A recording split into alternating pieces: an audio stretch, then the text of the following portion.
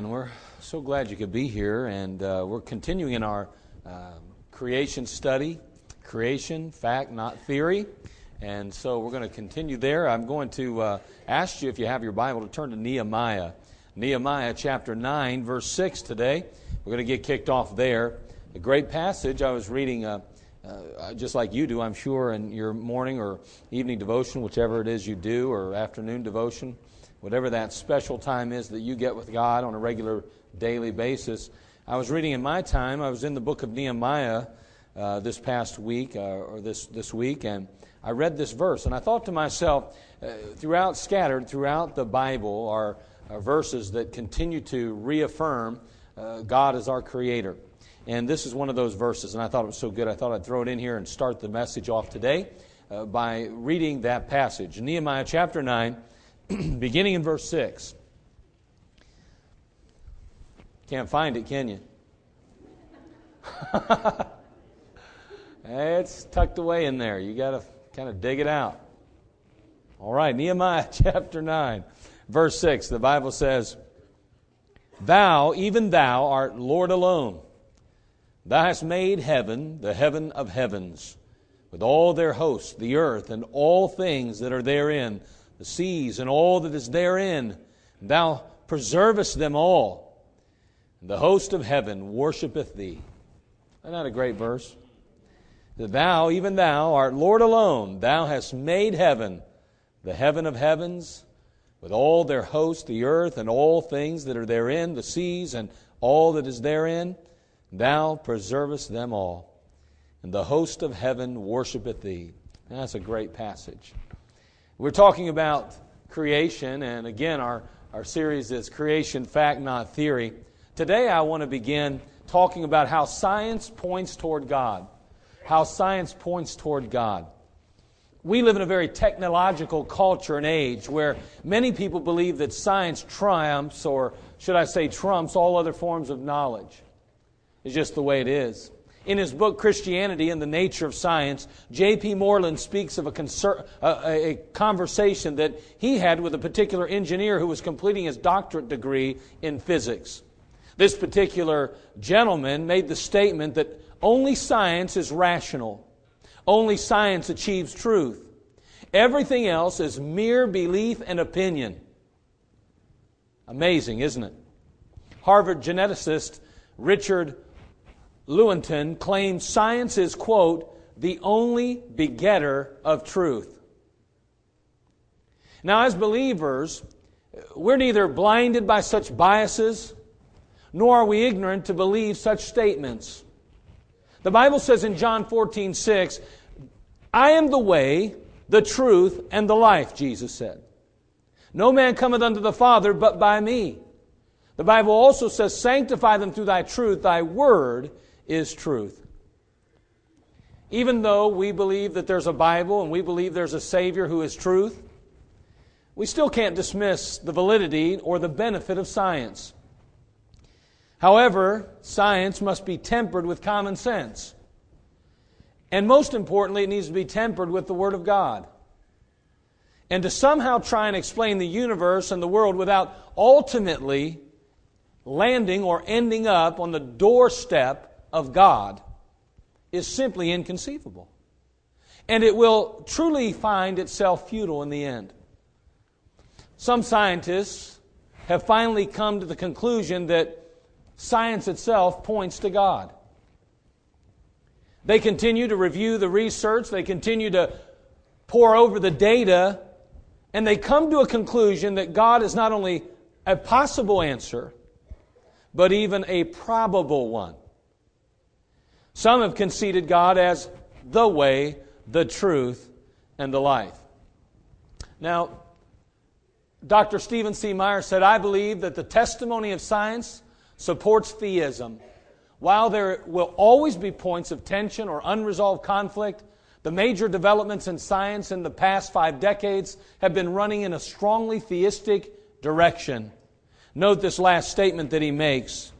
He says, "Science done right points toward God." Isn't that great? I like that.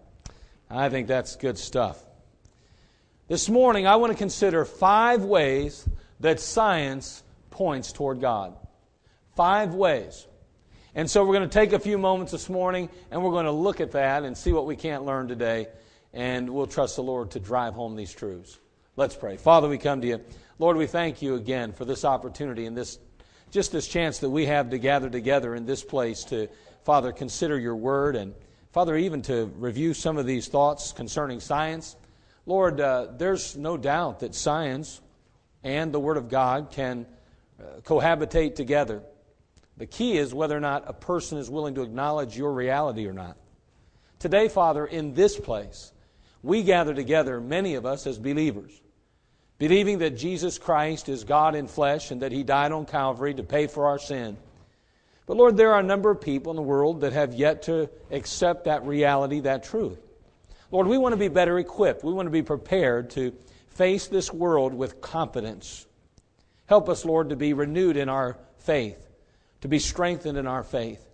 May we take some of these truths and some of these findings and some of these ideas and thoughts, and may they just truly bolster our opinion of you as well as our faith in you. Now fill me with your Spirit. Let me be your mouthpiece. Stand in my shoes. And Lord, allow me, Father, just to say those things which will please you most. Bless your people. Anoint every listening ear, and may we hear with spiritual ears and drive home these truths, that we'd not only hear them with our ears, but, Father, we would apply them in our hearts and our lives. Well, thank you in Christ's name. Amen.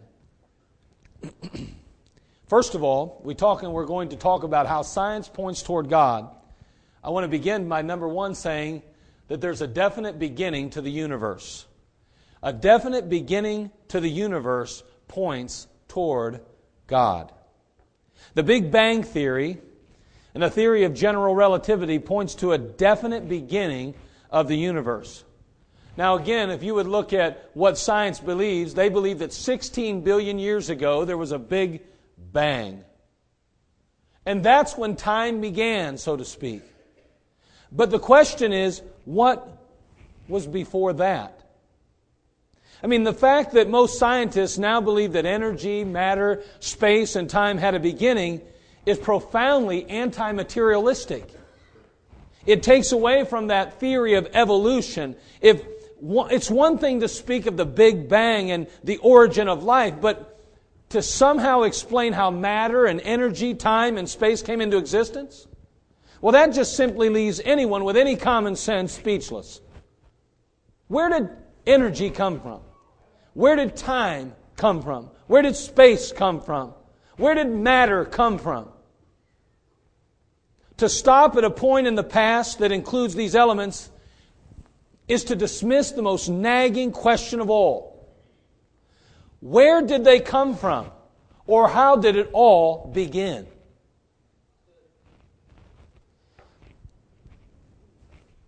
The fact is that you can't explain the origin of matter, energy, time without God. You can't do it. You can twist the numbers, you can bend the facts, but in the end, you're going to end up with more questions than you began with. Nobel Prize winner Arno Penzias said about the Big Bang, quote, "The best data we have are exactly what I would have predicted had I nothing to go on but the first 5 books of Moses, the Psalms, and the Bible as a whole." Isn't that amazing? Well, guess what? We believe the same thing. Give us the first 5 books of the Bible, and we'll tell you how everything began. We'll tell you how everything's going to end if you'll give us Revelation. So we see number 1, we first of all note a definite beginning to the universe. Number 2, anthropic fine-tuning. Trust me, I did not create that word. That's not my invention at all. What it simply means is it has to do with the fundamental laws and parameters of physics have precise numerical values that could have been otherwise, but they aren't. If you take physics, the parameters of physics, you take the fundamental laws that we operate and function on in scientific functioning, you'll find that those numbers are specific. They're exact.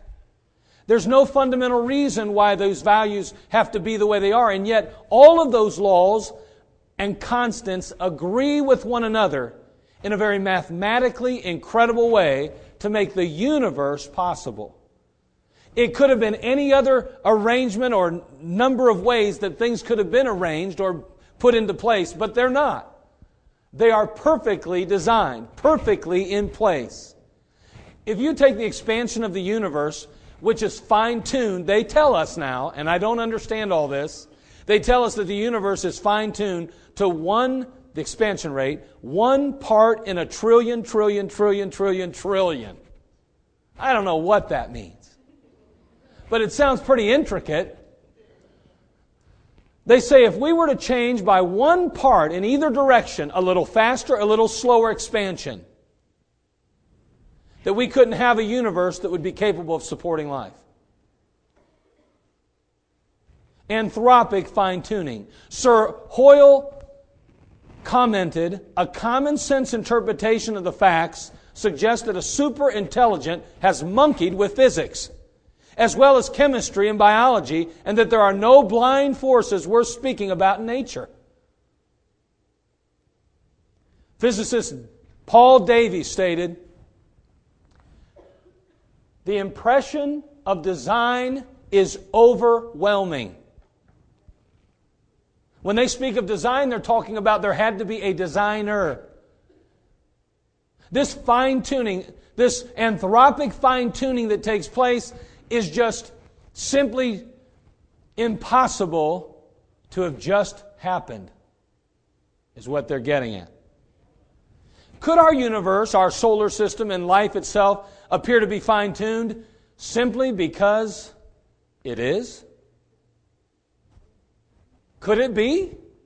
I mean, as we look around us and as we note everything that's created and made, everything seems to have a designer. Why not the universe? Again, fine-tuning is powerful evidence for intelligent design. When we speak of intelligent design, we're talking about none other than God Himself.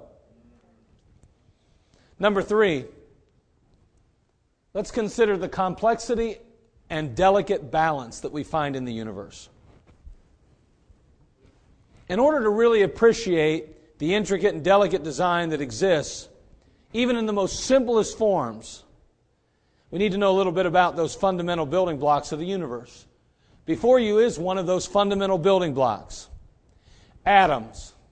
That is an atom. And again, maybe you learned a little bit about it in science class. You've probably forgotten all about it by now, but you did learn something about it. Atoms are incredibly small. Do you know that they're so small that they cannot even be seen with the human eye with the most powerful microscope available? Can't see them. They're that small. In fact, there's roughly, now get this, there's roughly 100 quadrillion atoms contained in the head of a pin. That's a 1 with 20 zeros behind it. They claim the head of a pin now. 100 quadrillion atoms. Now that's mind-boggling, is it not? In this particular figure, you're going to see there's some neutrons, there's protons, and then there's those they're in the middle. You see the P and the N's? Those are protons and neutrons, and they come together to create what's called the nucleus. Now you'll see E's around the outside, and they're revolving or orbiting around the nucleus. Those are electrons. Basic fundamental building blocks of atoms. Atoms are the fundamental building blocks of all matter. Now here's an interesting thing. You know, we look at these things and we see them on a paper like that and we think, it's no big deal. Look at it. Obviously. But hold on. Do you realize, and this is interesting, do you see if the protons and neutrons, and I can't even do this properly because, just picture this in a book, mind you. It's small, right? If the protons and neutrons were the size they are, the electrons would be orbiting 1.5 miles away from the nucleus. So if you could see my paper, I have this little round thing here with this. It'd be 1.5 miles from those little protons and neutrons. That electron rotates around. You say, well, what does that mean exactly? I mean, how does that translate? Give me something that I can wrap my mind around. Well, let me do that then. If you would take the songbook that you hold every Sunday morning and you'd hold it in your hand, what you are holding in your hand is about 99.9999999999997 empty space. Now that's crazy, isn't it? I mean, it's empty space. 99 point, and literally now, there's like 12 nines back there and a 7. Empty space. The issue is that there's so many of them, though, and they bind together, and they're so small that you feel matter instead of just literally slipping through air. And yet, that book is over 99.9% air. Now, that's amazing to me. Every atom has a specific number of protons, neutrons, and electrons. This particular one here is actually a helium atom. But if you would change that, and you would turn around and say you would have 6 protons, 6 neutrons, and 6 electrons, then all of a sudden you'd have a carbon atom. Every atom has a different disposition or a different number of electrons, neutrons, and protons.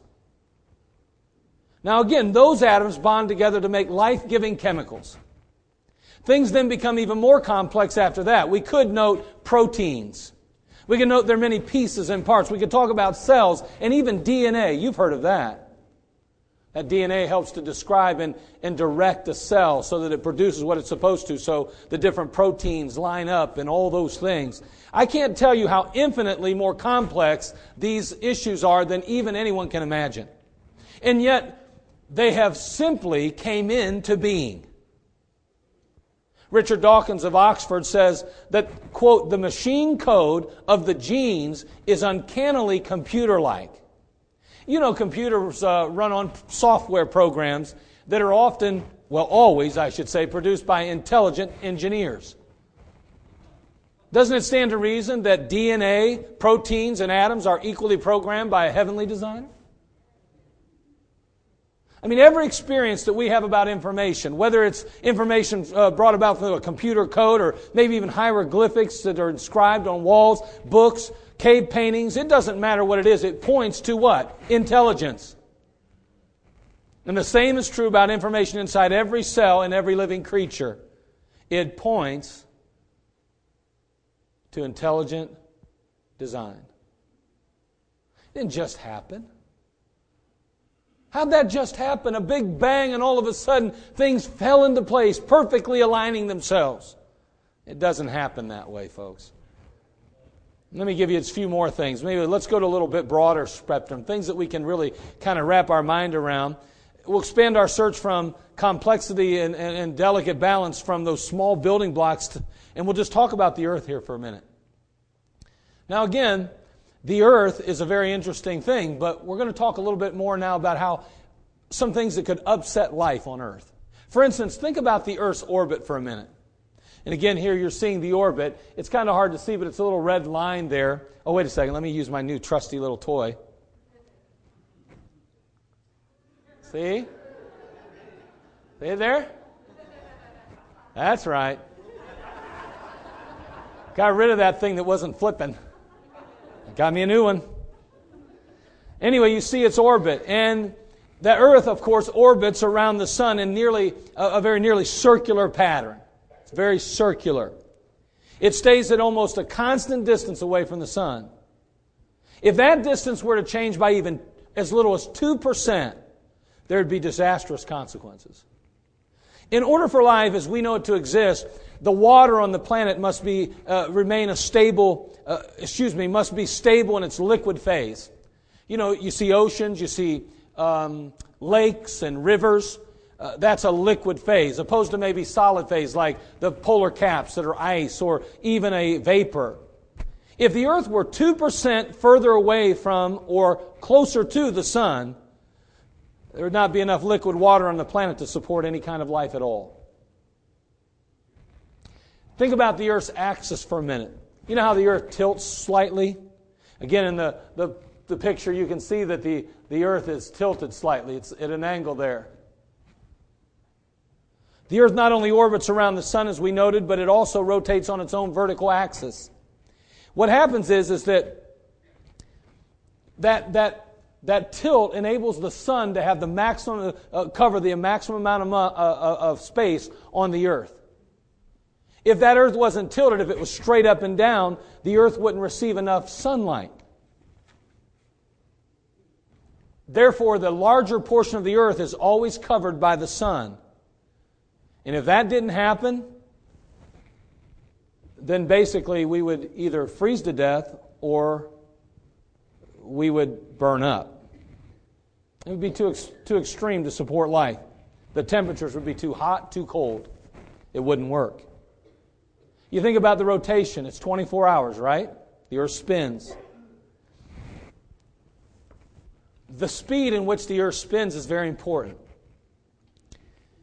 It takes 24 hours for the Earth to make one full rotation on its axis. And of course, that's why there's a 24-hour day. If the Earth's rotation were significantly faster, then the winds on the planet would regularly reach hurricane velocity. If instead the rotation and speed of the Earth were significantly slower, then the difference between daytime and nighttime temperatures, again, would be too extreme to support life. Also, there's a magnetic field that the Earth has a magnetic field. Now, you take a Boy Scout or somebody in the military, they'll use a compass. And they're able to chart their course with a compass. Well, that's because the Earth has a magnetic field. But it's also absolutely necessary for life as we know it. The Earth is constantly being bombarded by cosmic radiation. That radiation is not blocked by the ozone layer. This particular radiation isn't. It'd be deadly to life. If we were exposed to it, we could not function, nor could we live. It's that magnetic field that keeps those harmful particles away from the surface of the Earth and allows life to exist. Now, how'd that happen? It just happened? Are you getting the picture? I mean, Earth is a very incredibly complex system of interacting processes. And they all work together to make the planet a haven for life. Do you realize if the planet was not located in the solar system where it is, more than likely it would not exist either? I mean, there's all kinds of intricate and very important balances that the Earth and life itself must maintain, or they would not exist at all.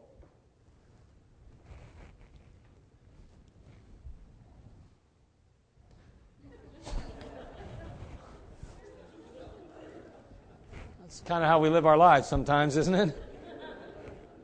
Hugh Ross has listed an additional 24 features which allows the Earth to support life in his book. He wrote the book, The Creator and the Cosmos. Using those facts that he came up with, Dr. Ross conservatively estimates that the probability of a planet like Earth forming by chance is approximately 1 followed by 42 zeros. Once again, that's a ridiculously absurd probability, isn't it? That it would just happen, 1 in 42 zeros, 42nd power. And you've heard about the probability of finding a needle in a haystack, haven't you? Well, this guy's looking for one. Let me try to put this in perspective. The bigger the haystack, the less likely you are to find the needle, right? If you were to cover the entire Earth with hay and stack it all the way to the moon, you'd still be more likely to reach once into that haystack and pull out the needle than for the Earth to have been formed by chance. The idea that the Earth could simply exist as a result of blind chance is ludicrous at the least. So we've seen that the smallest, the most fundamental building blocks of life are perfectly designed to work with one another. We noted that each proton, neutron, electron, every atom and molecule fit together in a very delicately balanced, intricate web of interaction that forms the basis of life that we know and that we enjoy today. If just one of those fundamental building blocks were to be slightly different, then life would abruptly cease to exist. Delicate balance. Complexity and delicate balance. In Psalm chapter 24, verse 1, the Bible says, "The earth is the Lord's, and the fullness thereof, the world and they that dwell therein." And don't tell me that God, you can't possibly imagine that this just came into existence when you consider the complexity and delicate balance. You can get on the internet and you can look up people who are trying to dismiss this thing called intelligent design. But it's very difficult in light of the information that's come to light over the last 50 years. And then, of course, we've already discussed it. We'll not spend much time on it. But number 4, the Cambrian explosion. We already talked about that. But this does point to intelligent design. It points to God. The fossil record has caused Darwin more grief than joy. Nothing distressed him more than the Cambrian explosion, the coincident appearance of almost all complex organic designs. Stephen Jay Gould. Dr. Stephen Myers said, "Think about how suddenly these new body plans emerged. As one paleontologist said, what I want to know from my biology friends is just how fast does this evolution have to happen before they stop calling it evolution?" Good question. Darwin said nature takes no sudden leaps, yet here's a huge leap, which is what intelligent agents cause. Consequently, the Cambrian explosion provides not just a negative case against Darwinian evolution, but also a compelling positive argument for design. Stephen Meyer. H. Smith of New York University writes concerning vertebrates. He says, "The gap remains unbridged. The best place to start the evolution of the vertebrae is in the imagination."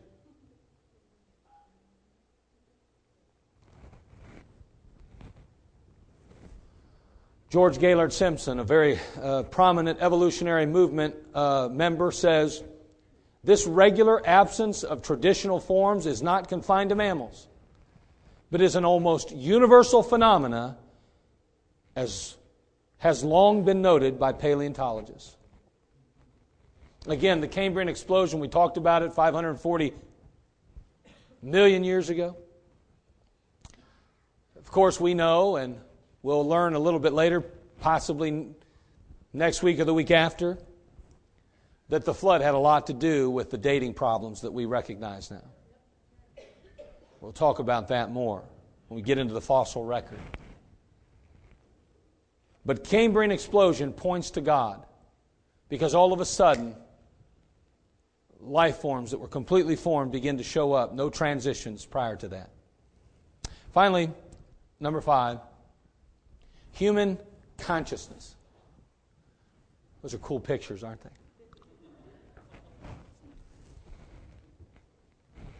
It's one thing for life to spring forth from purely naturalistic means.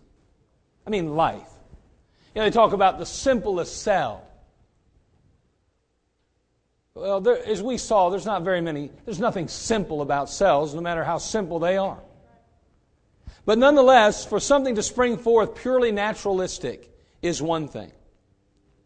Although that is mathematically possible, it's not practically probable. But it is quite a different story for that life that evolved to exhibit some things. To exhibit emotion, feeling, reason, and awareness. We'd call that human consciousness. See, man is more than a concert of biological pieces and parts. He or she is a collage of feelings and emotions that cannot be explained by the evolutionary process.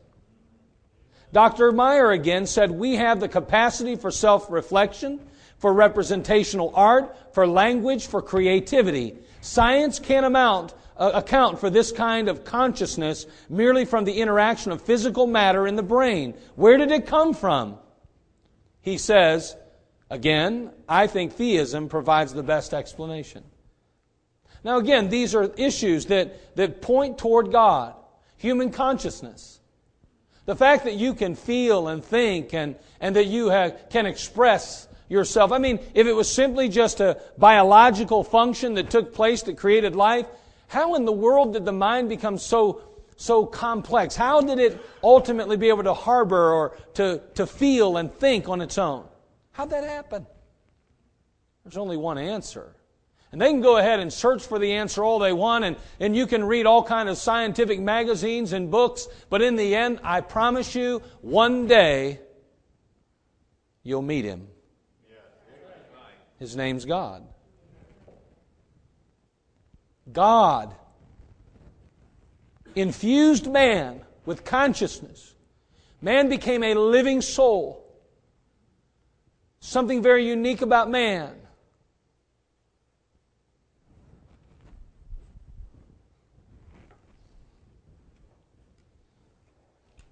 There's a definite beginning to the universe. The anthropic fine-tuning that we see, the complexity and delicate balance that we can't help but recognize, the Cambrian explosion and this human consciousness all point toward God. The Bible tells us in the book of Romans, chapter 1, verse 20, it says, for the invisible things of Him from the creation of the world are clearly seen, being understood by the things that are made, even His eternal power and Godhead, so that they are without excuse. When we look at our world and we look at our universe, we look at the nature around us, when we consider these aspects that we even discussed today, we can't help but come away with the idea, the thought, at least the possibility, there must be an intelligent designer. There must be a God. The personal stamp of an active creator. Not an impersonal, but a very personal creator. Designed these intricate and intimate systems. He was hands-on. He didn't just begin the evolutionary process and then leave His hands off and say, all right, man, figure it out on your own. He didn't do that. God was active in creation, and God is active today in our lives and in our world now, where we live. Ephesians chapter 4, verse 17 and 18 says, this I say, therefore, and testify in the Lord, that ye henceforth walk not as other Gentiles walk, in the vanity of their minds, having the understanding darkened, being alienated from the life of God through the ignorance that is in them because of the blindness of their heart. May I say, as believers today, as the Lord Jesus Christ Himself said, walk not as other Gentiles walk, in the vanity of their mind. Don't do that. He says, do not walk having your understanding darkened. Do not go through life being alienated from the life of God. Do not for a moment even consider that evolution answers life's questions. That's ignorance. They do not understand. They do not see. They are walking in darkness. But you and I today that name the name of Christ know better, or should know better. We claim that we received and accepted a Savior who died on Calvary 2,000 years ago. He came to wash our sin away, to remove that barrier that stood between us and God. Today we become not only the children of God, but heirs to eternity, to a place called heaven. And as we review the facts and as we look over science, how can we not review it, understanding and recognizing the very God that created all things? It saddens me and it burdens my heart to think for just a moment that possibly there are parents with children who have them in public schools and they come home and talk about evolution, and a mom or dad will not sit them down and say, hey, that stuff is malarkey, it's bull, it doesn't add up. Instead, we allow them to go through life believing somehow that some physiological thing took place, that somehow a big bang brought into existence a universe that had a beginning. Where did it come from? I want to move you, and I want you to be motivated to say to your children on a regular basis, there is a God in heaven. There is a God that created all things. There is a God that we have to serve and bow down to.